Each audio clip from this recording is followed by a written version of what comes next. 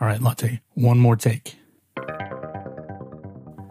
Are Nuance Conversations as important to you as they are to me? Do you support independent media? Well, I could use your support. Joyful Productions and shows like this, they're a one-man passion project, and you can become a patron. As a patron, you get access to the green room chatter that I do before every episode with guests and with regulars. You also get access to the retired episode archive and a whole bunch of other stuff. So please go to patreon.com/Joyful Productions and become a patron today. This is Random Badassery.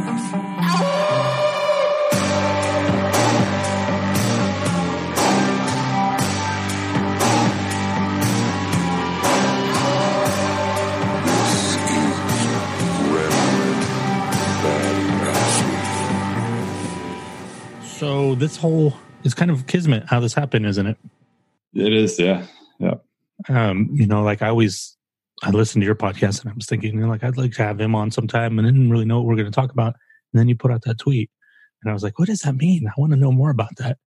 So I think you have an interesting perspective on technology, because you're. I don't remember who it was you were talking to, but you said you had 1 foot in hippiedom and 1 foot in, and I can't remember what the other side was, but it was something along business world. There you go. And I think that gives you a really interesting perspective. And the business world is essentially synonymous with technology now. Right. Especially in the Bay Area where we are. Yeah. Yeah. So the tweet was something you were talking about, the book Range, David Epstein's book Range. Yeah. So essentially he went and he found out that with each generation, our ability to work with and trade in abstract concepts is getting better with each generation. So there's some sort of test of how well somebody deals with abstract concepts. And there's also tests for IQ. IQ remains stable throughout the generation. So the distribution of IQ remains stable throughout each successive generation. But with abstract concepts, we're getting better with each generation. And it makes me think of something about writing, so that we're writing a lot, and that the invention of writing is changing culture. And then there's this feedback loop. And now he didn't talk about this in the book Range, but I've been thinking about Google, and Google is semantic search. So it has to do with our ability to work with the written word and find answers to the questions that we have using the written word. And this ties into something I do, which is called spaced repetition memorization, and which sparked that tweet. So there's a software that I basically test myself. I come up with questions, and then I have an answer to those questions, and it's a flashcard system where I test myself, and then I see the thing. And if I get it right, then it places it way in the future to test me again at some point. It's based on an algorithm. And I'm using this isn't good for like high level concepts, but it's really good for learning a new language. And I'm learning that a lot of things the beginning stages are about learning a language. So I'm now getting into how the immune system works. And, I just learned this word, cytotoxic killer cells. And these are the cells that go out and attack infectious things. And that cytotoxic, if I have to figure out that word and really build a visualization in my head, a model in my head of what that is, and see it go, in my mind, imagination, go see it and do it. And until I built that model, I can't effectively search for it. And so it's not in my lexicon. And so I'm noticing that through the spaced repetition, I'm expanding my own ability to deal with abstract concepts and trade in them and talk about them and all these things. And that's affecting my ability to search on Google. So it's widening my sphere where I can get into these really, really long tail things. And the cool thing about biology is that it's all there.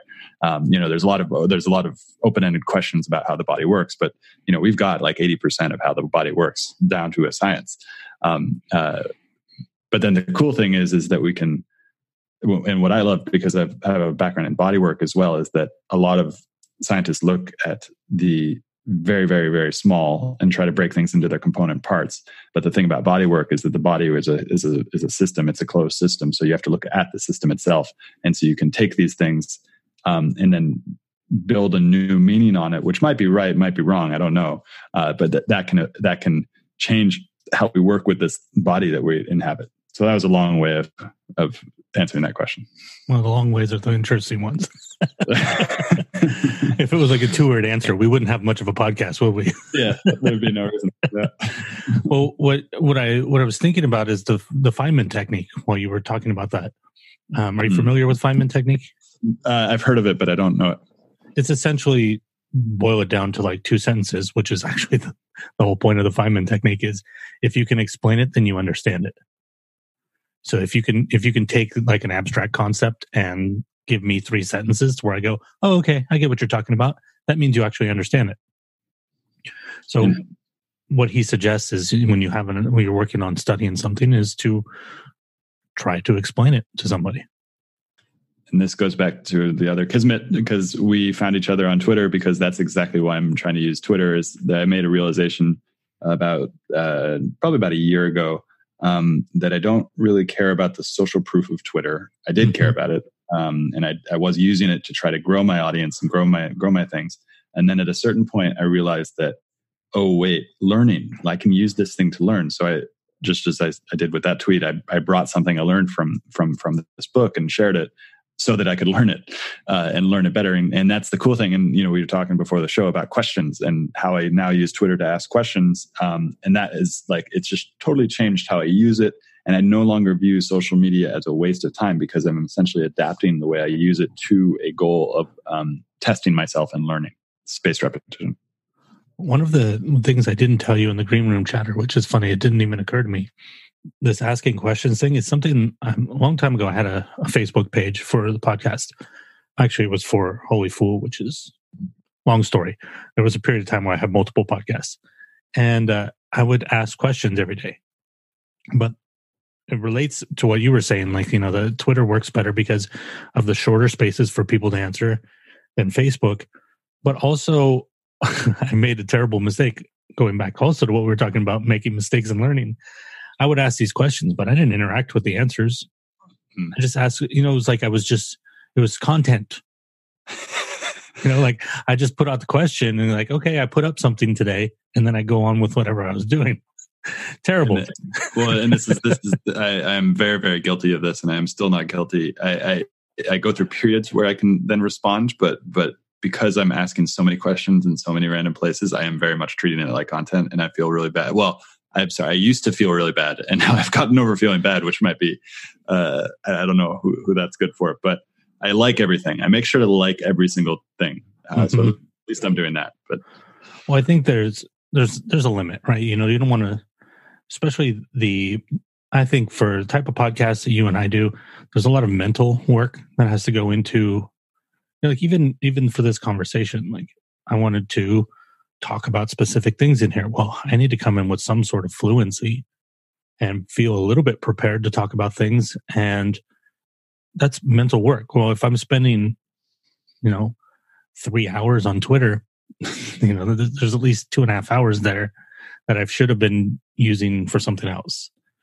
So there is that limit. But I think that I haven't even figured out specifically what our topic is, but I think it revolves around this idea of the tools, and especially technology tools, because I think that, your comment about Google for fluency, and then also the way that you use Twitter, you're using tools in an unexpected way.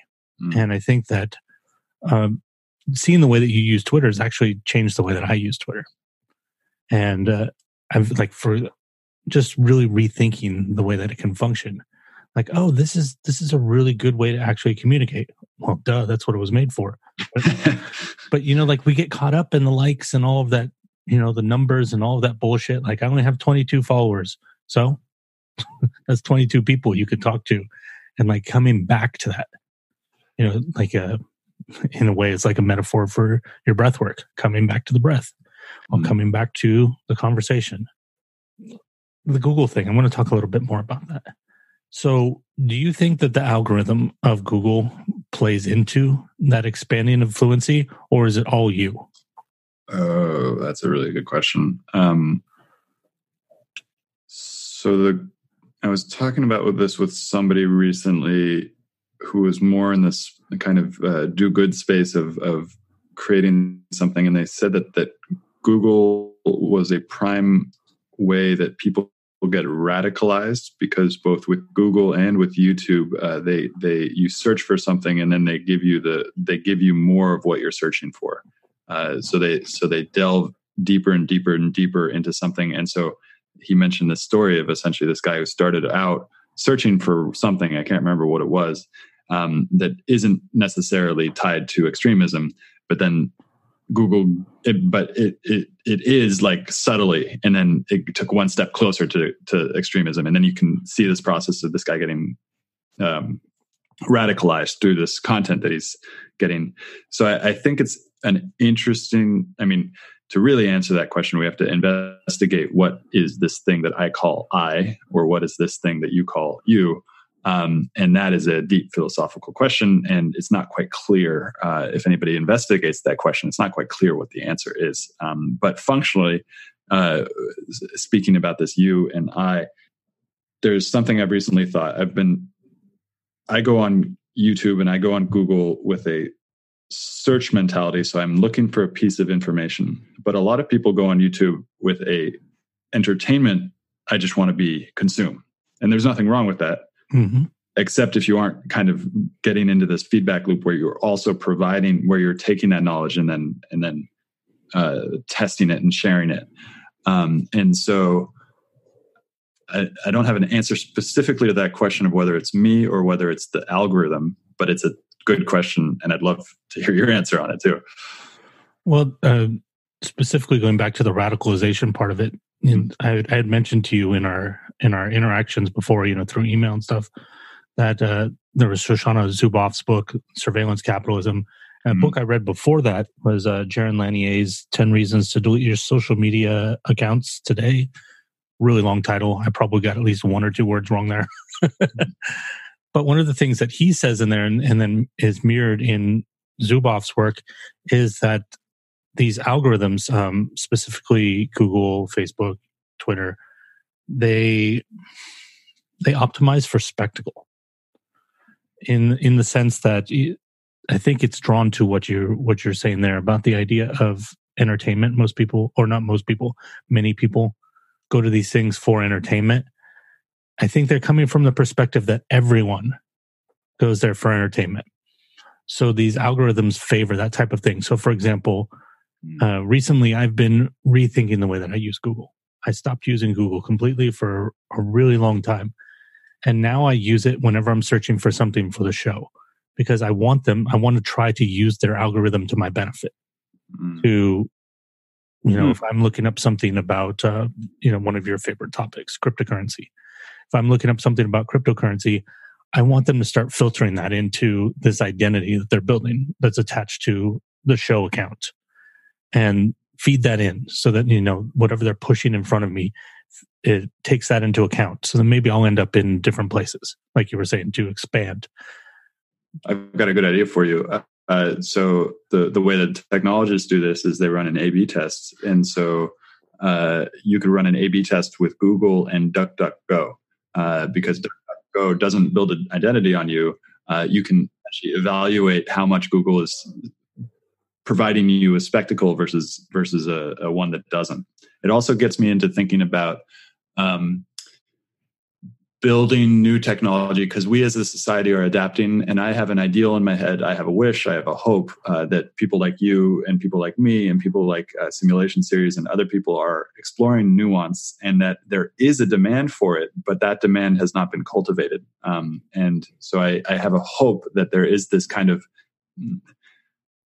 silent majority that has existed for a long time, that used to read a lot of newspapers and intellectual stuff, but didn't have the power to comment. I believe that silent majority still exists, and I believe that it's kind of waiting and kind of like adapting to this new environment where media is more outrageous and more spectacle and more all this different stuff. And I hope that we can essentially find that and motivate that to be more outspoken, to speak, essentially. Right. I think that's going back to part of the reasoning of why I went back to Google for the show stuff. I almost felt like I had a responsibility, in the sense that obviously I don't want Google knowing my personal stuff. So if I'm searching for something that has something to do with me personally, I use DuckDuckGo and I use Safari. Oh, you're already doing it.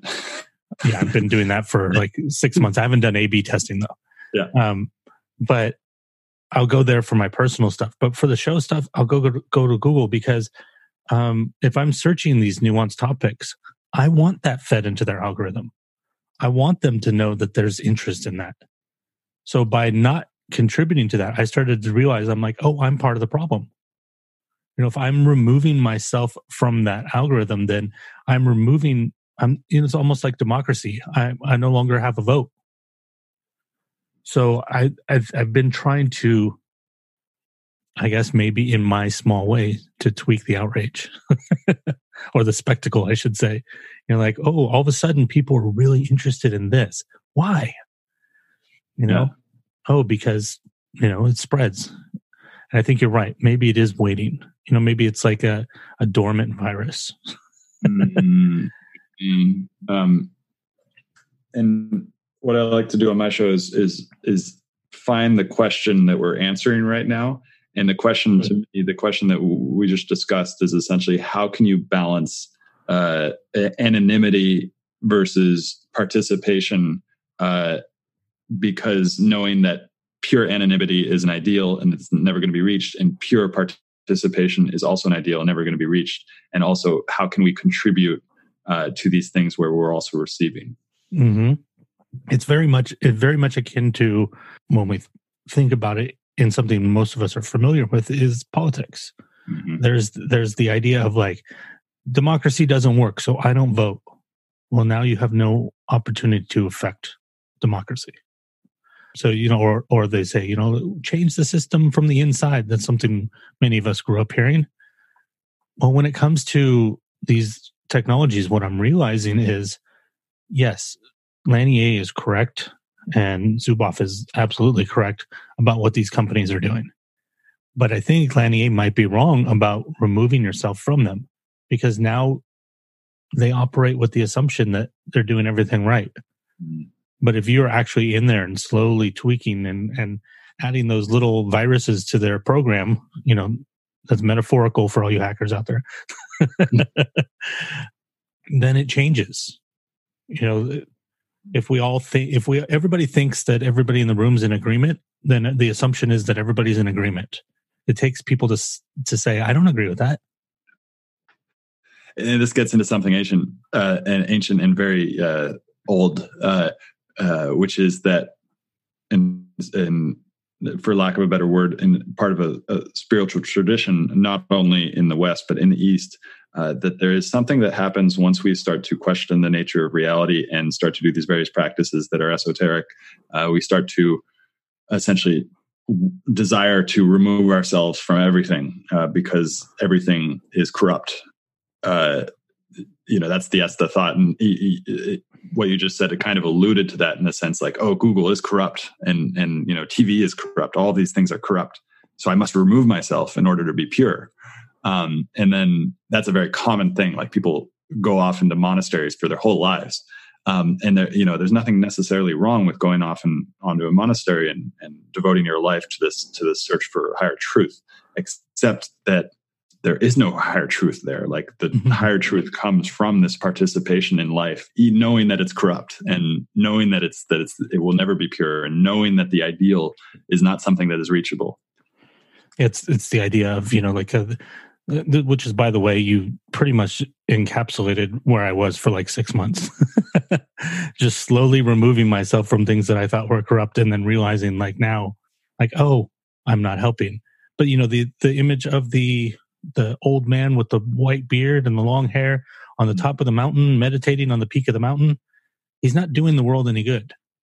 He's not doing it any harm, but he's not doing it any good. I think it's, can't remember the name of the Nietzsche book, but it begins with the character doing exactly that. But then he comes back into the village. He has to bring what he's learned back. And I'd never connected that. And I don't know why. There's a wonderful book by Colin Wilson called The Outsider. And it is about outsider culture. It's about people who look at themselves as outsider, and the outsider serves a purpose in society. People think that the outsider is permanently outside, but that's not true. The purpose and the job of the outsider is to step outside and be outside of the tribe so that when they come in, they can bring the perspective that they saw from the outside. They're still part of that system. They can't escape that social system. Yeah. There's so many, it's going back to that Kismet, is like, this has been on my mind a lot. And the person I just reached out to for an interview on my own show, Felix Chandler, who's been a good friend for a long time. We met in Bangkok, Thailand, when we were both studying abroad there, and studying abroad and kind of removing myself from my own culture, finding a new culture, going into immersion in that culture. And then we went on a bunch of adventures together, ended up like traveling all over the world, riding motorbikes through Latin America, learning a bunch of different languages, and just having kind of adventures. And both of us have always felt like outsiders.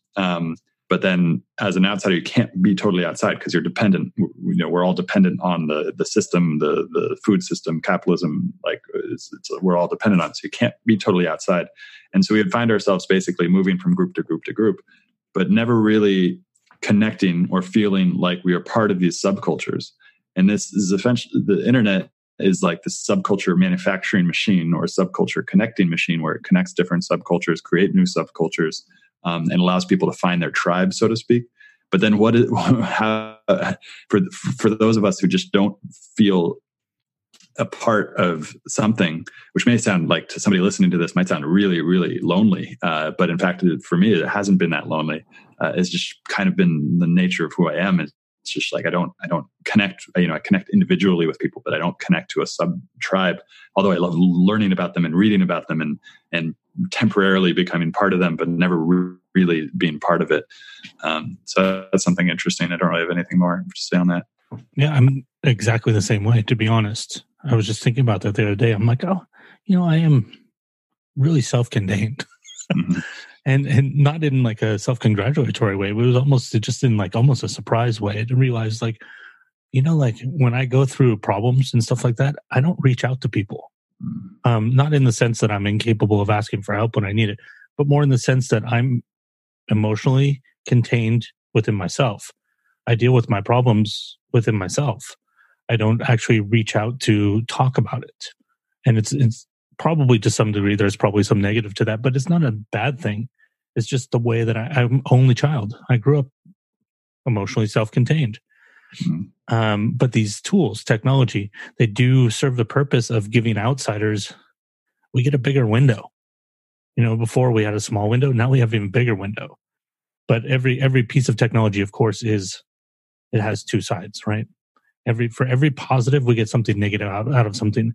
I think that's something people maybe seem to be forgetting, is there is no perfect tool. There will be no tool that's all benefit with no negative. Computers brought so much as far as computational power, but then they've also brought us outrage. There's so many different. They didn't bring us outrage. They made the outrage more apparent and more easily spread. Right.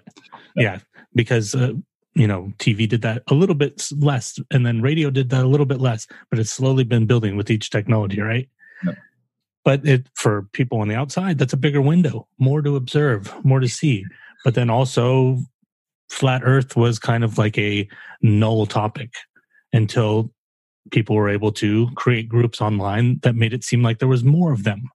Find your tribe, even if it believes that there's a flat Earth. Mm-hmm. Exactly. And that's one of the things like I joked about in the last episode I did with my co-host. I said, maybe one day I might do an episode on flat Earth. Like, just what do they think? Can we look at it from an objective perspective, and not to legitimize it, but just to look at it? And I think that's the outsider perspective, if I've ever heard of it, right? Is to look at something and go, what is that? Without having to feel like you have to engage in the sense of, to take a side on something. And I think that maybe that's why it's so hard for people to understand people like Sam Harris or Joe Rogan, what they're doing, is because a lot of people are automatically associative to taking sides. It's not a bad thing. It's just the way that they function. They don't have the outsider. They have insider mentality. But an outsider is able to look at things and go, oh, look at that. Look at those two dogs fighting. I don't need to pick which dog. I'm just watching two dogs fight. There's a lot we could go into from there. From Robert Sapolsky, we know that the hierarchy and the hierarchy is a basic fundamental foundation of at least primates, at least chimpanzees, very, very likely human beings, very, very likely a lot of other animals, probably even to the cellular level, and that maybe even since the Cambrian explosion or life itself, there is a hierarchy. Yet, what you mentioned about the observer, and so that is a highly, highly innate drive that we want to become an insider. Yet there are these people, for whatever reason, who are outsiders, and maybe it's not people, because what you're getting into is essentially a spiritual question as well. It's like in a spiritual technique and tool that we can use, which is to notice the observer. So, I'm talking and I'm observing myself talking, and then if I ask myself, who is that? What is that thing, or who is that thing that's observing the person talking? If I can ask that question, then it means that whatever is talking is not me, because I am the thing observing it.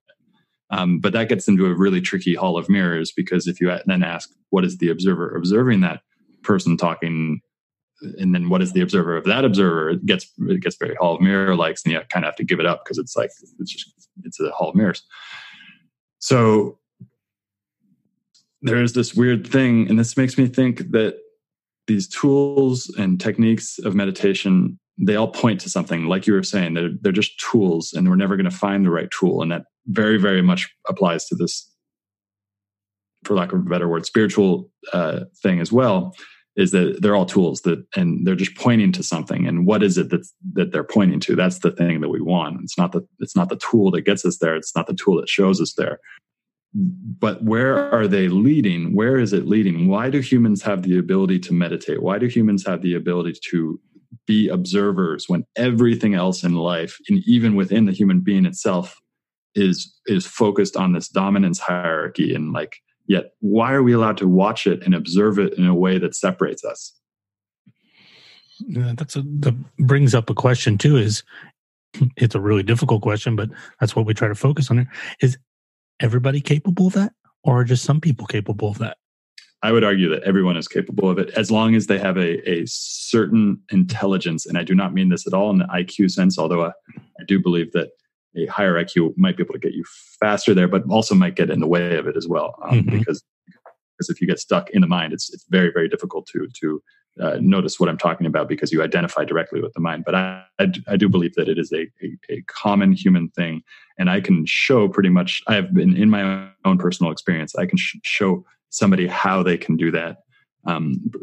I've not found one person that I cannot bring to a slight realization of that they have this very basic awareness and very basic observance ability, this ability to observe everything that's occurring.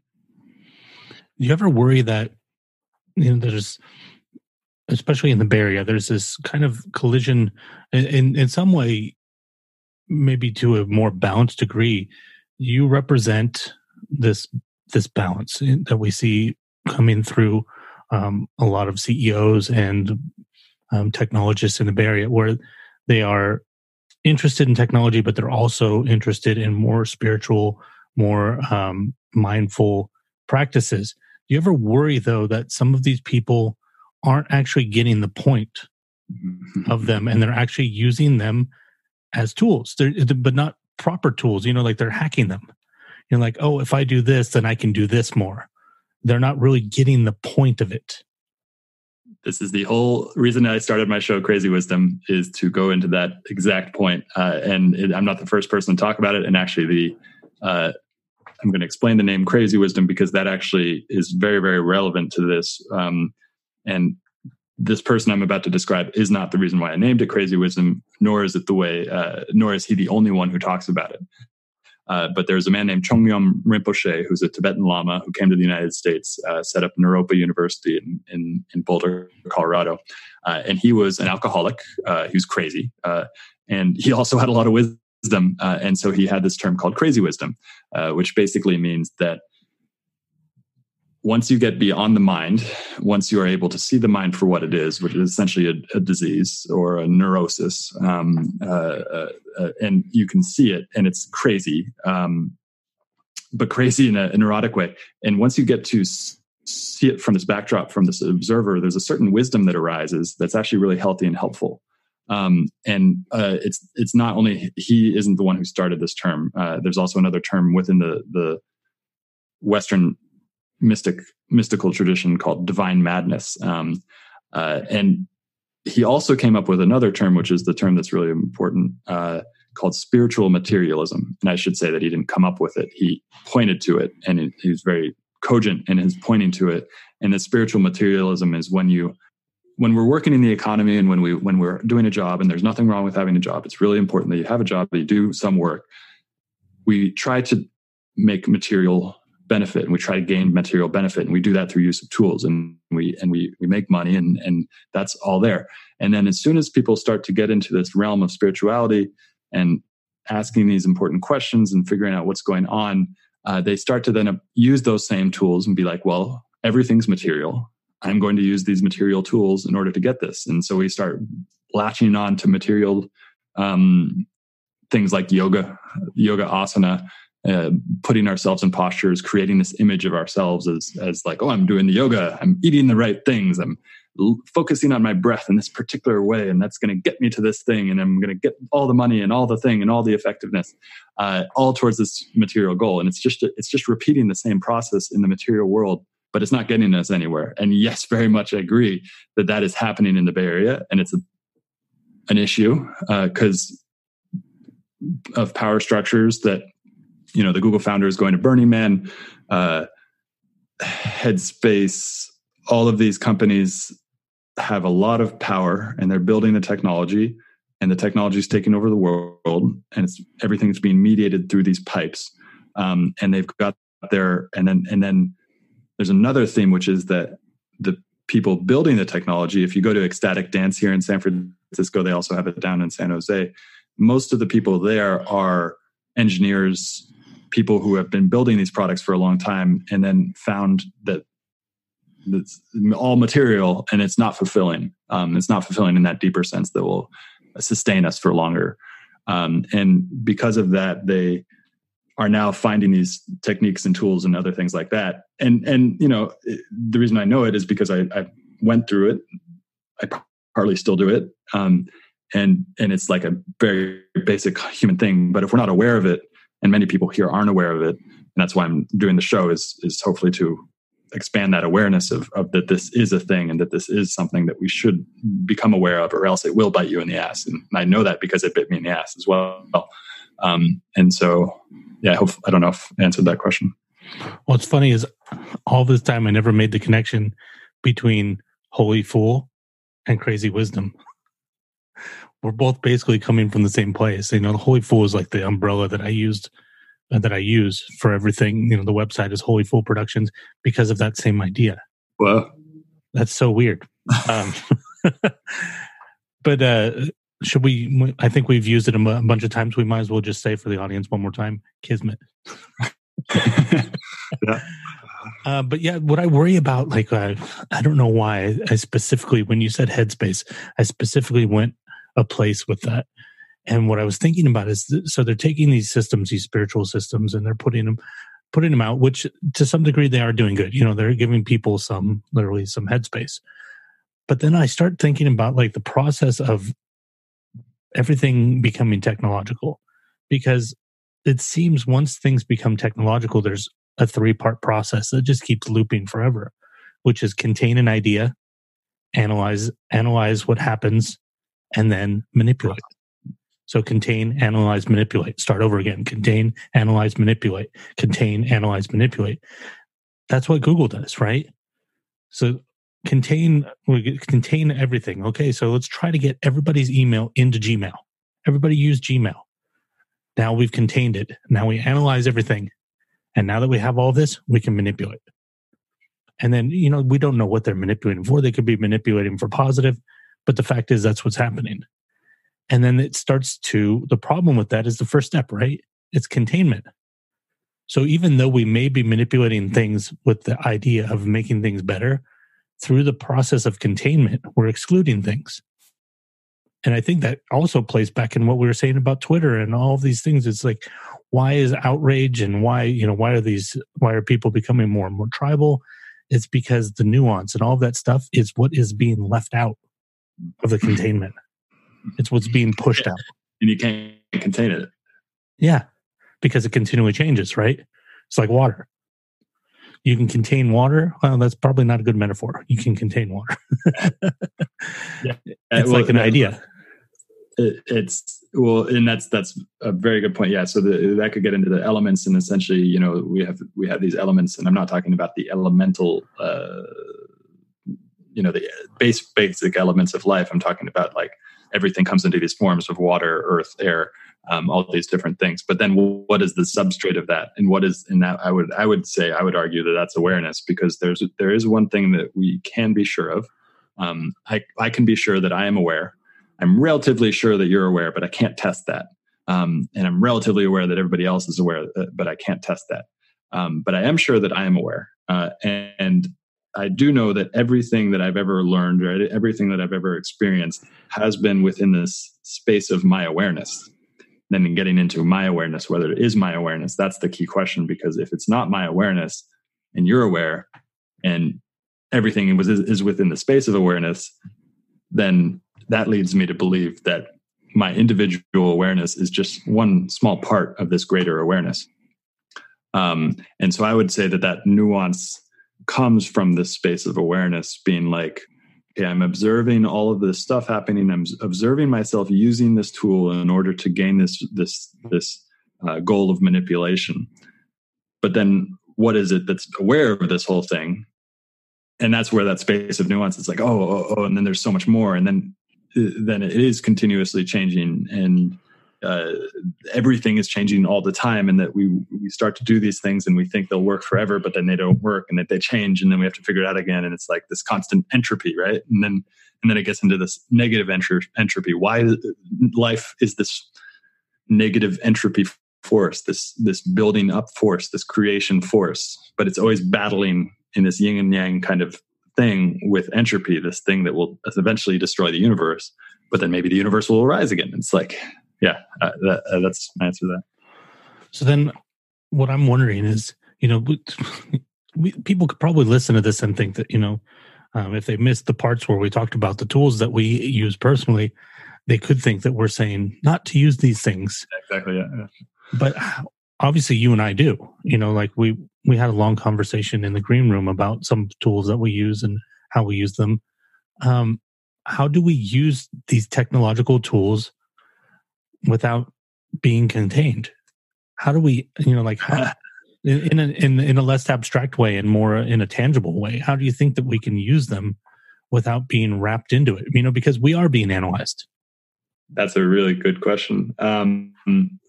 I want to make it practical. As what I said could be very abstract, but for me, it's extremely practical because right now I can come back to the fact that I am aware, and just returning to that fact that I'm aware allows me to enter this space, which has now become a meme and a cliche, but beginner's mind, where that, or crazy wisdom, where that, or holy fool, where that divine madness can arise, and that openness and potentiality arises. And I believe that's the space where you can't analyze, because yes, Google is analyzing me as an individual.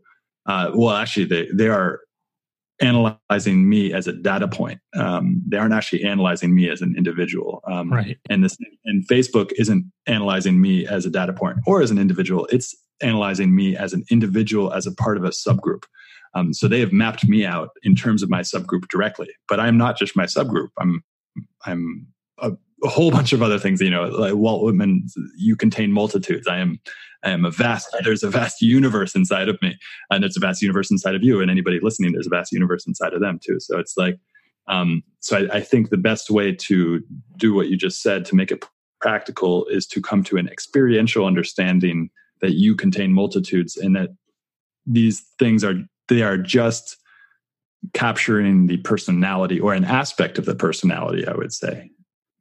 I think it's important to take that mindset too, and to never forget to, you have to remind yourself that you're being analyzed, and through that analysis, you're being manipulated in the sense that here's a great example. I looked up one article on the new Joker movie once, and now I get fed articles about the new Joker movie like 7 times a day. Mm-hmm. It didn't pay attention to the nuanced things that I looked up. I'm not getting fed as much of those things. So you have to remember that when you're automatically taking, in a passive sense, taking what is put forth before you. Mm-hmm. Yeah, this brings to mind a question to make it even more practical. And I do not have an answer to this question. So right now we live in a time of relative stability. We've lived in stability since 1950s. Those of us in the developed countries, and even more so since the 1990s. And we may be entering a time of conflict. And so if there's a time of conflict, and these tools have been developed that are manipulating us, that's the question that I wonder about. Because when it comes down to it, and I've, Facebook has me mapped as a sub-identity, and we already know from the 2016 election that they can motivate that towards political goals. And then you got China, which is doing surveillance technology and exporting that surveillance technology to a lot of countries around the world. That's the thing that gets me scared, because that is the thing I'd mentioned about awareness might not save us from that. Like, I don't know what that means. I fear a lot of things. Sometimes I'm paranoid. So, and I wonder about that. But maybe the awareness thing is a solution to that, as long as I don't get personally identified with this body and this thing that I call Stewart, which might sound a little weird to a lot of different people, because it's like we're taught to grab onto our identities and believe that we are this body, even though after we die, everything inside of these bodies gets dispersed back into the universe and doesn't really change. Like all the materials, it changes all the time, but the material, the basic energy inside of our bodies doesn't disperse. I think we have to think like revolutionaries without being isolationists, in the sense that we don't need to pull back and stop using these tools. We just need to be aware of what's happening. So, for example, don't give them personal information. If it's personal stuff, do it in something secure. If you have to get the Tor browser, get the Tor browser, whatever. And you're going to look at your medical stuff there, look at your medical stuff there. But when you are using them for entertainment, or like what we're doing, for research, where they are a benefit, Google's algorithms are to a benefit. Also keep in mind that what you're being passed off is, it's already been filed and sorted to an assumption on who you are. And remember, every once in a while, to step outside of that and to look for something else. Don't keep looking for the same things. Always look for something different every once in a while. And sometimes think like a virus. Search for things you don't actually care about just to fuck up their algorithm. This feels like a question that I feel like my life is playing out, is how random and how many subgroups can I join, and how can I outsmart the algorithm, knowing that the algorithm has millions and millions and millions of dollars dedicated to figuring me out. And it's a common question I have, and I don't know if we have an answer. Yeah, that'd be hilarious, right? If you're thinking like the algorithm, it's like, let's see, he is a member of this atheist group, but he's also a member of this Baptist church. Yeah, exactly. Going on and liking Lady Gaga on Facebook, and then liking the Prime Minister of Australia, or right, yeah. Or somebody completely homophobic, right? Yeah. You have, born like this, and then you have this person that is completely opposite, or searching for flat Earth and then looking at pictures of the globe. Or talking to a scientist who is, about climate change or something like that. Something you mentioned is really interesting. I want to go into it because it's coming up on my spaced repetition. You talked about thinking like a virus, and it reminded me of this way that we can peer into how nature works. And if we, instead of creating something new that is like artificial, but everything's part of nature, so it can't really be artificial, we can look at what nature is like and then use that to build technology that mimics nature. And I've been learning about the immune system, as I mentioned earlier, and I found these like when a infectious agent comes into the body, the first things that attack it are antibodies, and they don't attack it. They just attach to that infectious agent, and then they mark it for destruction. And then another cell will come in and then attack that. And it's so interesting because like I feel like that is the way human beings fight wars almost. Like that's when you have the camera and you mark it and you sense it, and then send a missile at it. And so it's pretty far tangent from what we were talking about before, but I find that interesting. I don't know if you find it interesting as well. Well, I don't think it's that far. I think that essentially what it says is, as human beings, we don't like being contained.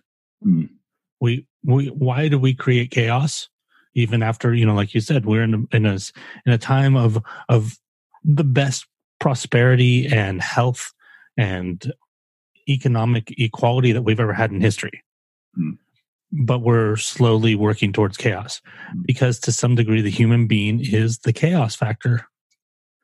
That maybe life to some degree has to involve some sort of chaos. That we all are viruses in a way, right? If you ask the earth that's slowly warming up, what the human being is, it probably represents something closer to a flu virus to them or to it. Maybe we have to accept that part of our nature as well. I do think that there's a danger to going back to using, technologists manipulating the ideas of mindfulness to their advantage instead of really getting the point of it. But there is a danger to not seeing the full spectrum of the human, that there is part of us that is beyond, that is the not even the observing self, but above the observing self, the higher self. The substrate, yeah. The thing that is pure. Yeah. But then there's also the part of us that's dirty, and the part of us that's chaos, and the part of us that's an asshole. That's part of who we are too. And the thing about the human being is not that we have one or the other. The thing about the human being is that's why the Tao is so important, is because we are the mix. We are the thing that is always seeking balance between the two, not the eradication of one or the other. So even within the Tao, there is a small dot of white within the black and a small dot of black within the white, because neither side is pure. And I think that's why I have trouble really connecting with a lot of the use of hallucinogens and things like that, because so many people use it as this idea to transcend. I don't want to transcend. I want to stay exactly where I am, and I want to deal with the struggle, because I think that's what makes us human. Well, and there is no transcendence with a kind of a basic wanting of transcendence either, because transcendence encompasses both the wanting and the not wanting and stuff like that. Right. And actually, now that we talk about, bring up psychedelics, obviously there are people who use it in a spiritually correct way. I believe that. But a lot of people are manipulating the same way we're talking about manipulating mindfulness. Yeah. Here's this tool to make me do this better. Like, that's not the point of it. Yeah. Yeah. We're going to have a shaman industrial complex pretty soon. I guess we're it's like meditation Tuesday, ayahuasca Wednesday. Well, you got to microdose it too. Oh yeah. Although I've heard that is actually pretty cool. Yeah, it is. Yeah. And I've experimented with it. It's the same thing. They're tools again, and as soon as we mistake the tool for the goal, we become trapped and build thought palaces of the things we do to get the thing that we can get, and instead of just kind of, I don't even, it's hard to put what is the goal? Do I know what the goal is? Have I reached the goal? I don't think I've reached the goal. I don't know. I don't know. The consumer mindset is the problem, right? It's like, take this to do this. Whereas, some things have an innate purpose within themselves. And then they don't, it's not, you don't meditate so that you can get more work done. Although getting more work done can be a byproduct of meditation. Yeah, but it's not guaranteed, or at least it shouldn't be, right? Some people go through periods of chaos through meditation. Yeah, exactly. Yeah. And that was exactly how I got into it. I got into meditation. This was before I had Subase, before everything. It was probably about 8 years ago now. I got into it reading a blog of someone who was in the tech world who said meditation will make you more effective at your work. And so I started reading it. I was like, okay, I'm going to try it. I'm going to do 5 minutes a day. Oh yeah, you know what? I actually remember it. All right, so I'm forgetting the guy's name, but he was one of the original crew of Twitter, and he started this app which was called something else, eventually called Coach Me, and it was a habit tracker that was built off of the ideas behind The Power of Habit, this book. And so I would start really, really slow with like 1 to 2 minutes, and then I would check it off each day, and I'd build a 30-day streak of it, and then I would increase to 2 and then 5. And the whole time that was motivated by, I am going to get better so that I can do better work. And then that led me 5 years later, once I started to get into a medical issue, it was like, oh, I'm going to solve this medical issue by doing the meditation and going to the meditation retreats and doing all this stuff. And then it led me to a very, very, very dark place. That is going to be, I think, much more common very soon for a lot of people. Because I don't know about you, but there's something going on in terms of the world right now where it's getting a lot more stressful for a lot more people. A lot of crazy stuff is happening, and I don't want to get too mystical about it, but it seems like we are entering a period of stress. And as we both mentioned many times, even though our material benefits and our material lives are pretty good at an absolute basis, relatively there's more inequality, but at an absolute basis, we are more blessed than we've ever been materially. Even though that's a fact, we seem to be entering a time where people are starting to very, very much question the fulfilling nature of these material things, and are starting to look at these thousands of year old questions about humanity, about what it means to be happy, about what it means to find meaning. And it seems pretty stressful for a lot of people. Well, I think also going back to the book that kind of brought us both here together at the same time, even though I haven't read it, I did do a little bit of research before we came in. So at least I understood the basic concepts, but Range, David Epstein's book, Range, he talks about the difference or the benefit of being a generalist as opposed to a specialist. I'm going to use that as an analogy here. Is if we are entering a period of stress, then it's very beneficial for us to be generalists in chaos, in a sense. You know what I mean? Like, if you can only think one way, if you have tunnel vision and you think you understand the world and this is the way the world works and this is right and this is wrong and there's no nuance, you're going to do really bad in that stress world. Yeah. Because that's not what you're going to be handed. Google's not going to hand you the perfect answer at the top of your search results in that chaos world. So being comfortable with nuance and being comfortable with something that people have forgotten, being comfortable with disagreeing with people and not making them your enemy. Yeah. I had a wonderful interaction with somebody on Twitter. They started this app. I don't actually have the person's name because they use the app's name on Twitter, but it's the person who designed this app called Momentum. The website is momentum.earth because there's like 15 different things called Momentum out there. But we were talking back and forth. There's certain questions I had about, the way things functioned in the app. I was just looking at the demo and stuff like that. I was like, oh, this is interesting. And we had disagreement. I say, well, don't you think, for example, to make it a little bit more tangible, but not to get too in depth, they don't have repeating tasks. And I said, don't you think that, like you should have repeating tasks, like I want to do this every Tuesday. And he's like, well, we have this thing where you can copy. I was like, well, you're actually offloading the effort onto the user. Don't you think that that's asking too much cognitively of a user? And, he came back, he's like, well, this is the way I look at it. And we went back and forth. And when we ended the conversation, the tweet that he sent me was, thank you for this beautiful disagreement. And the praying hands and the smiley face with the sunglasses. And I was like, yeah, that was great. We disagreed, but I enjoyed the conversation.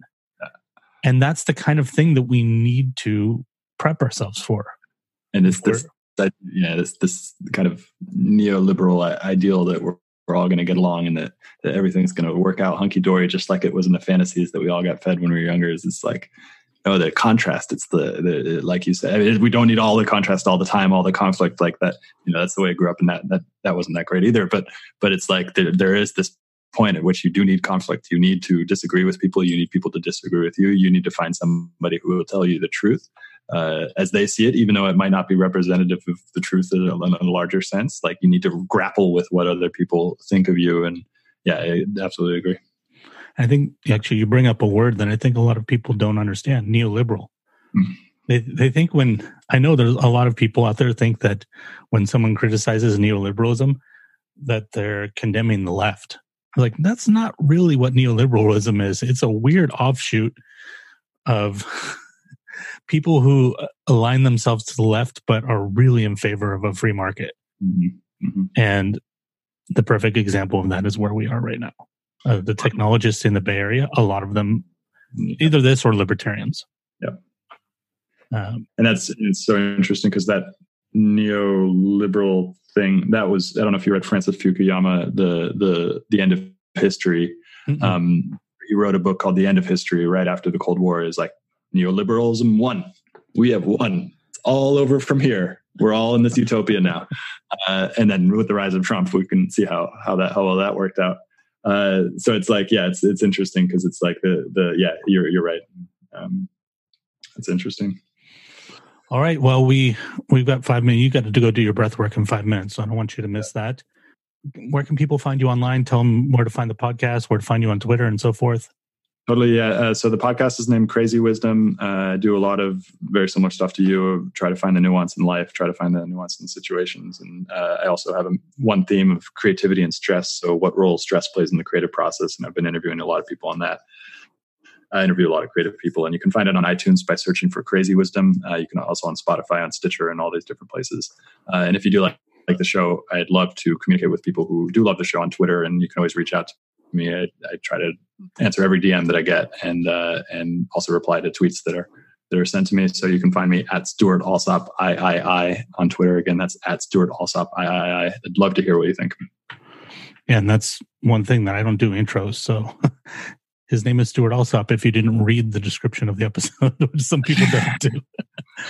And if you guys would like to help support this show, you can go over to Patreon, become a patron, Holy Fool Productions, patreon.com/Holy Fool Productions, where you'll hear the first 25, 30 minutes of this conversation that Stewart and I had about, I think we talked about Twitter, we talked about being podcasters in general, stuff like that.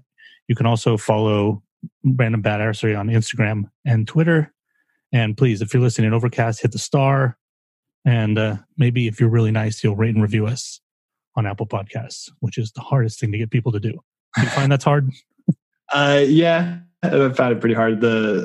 Every time that I do an episode with Kapil Gupta, people just end up doing it. But yeah, it was difficult. So one of the things I like to end with is, do you have any words of wisdom to end the episode? Find range for the coming robotic apocalypse where everything specialized will become part of what machines do. And we'll need to find a way to figure out how to be more meta.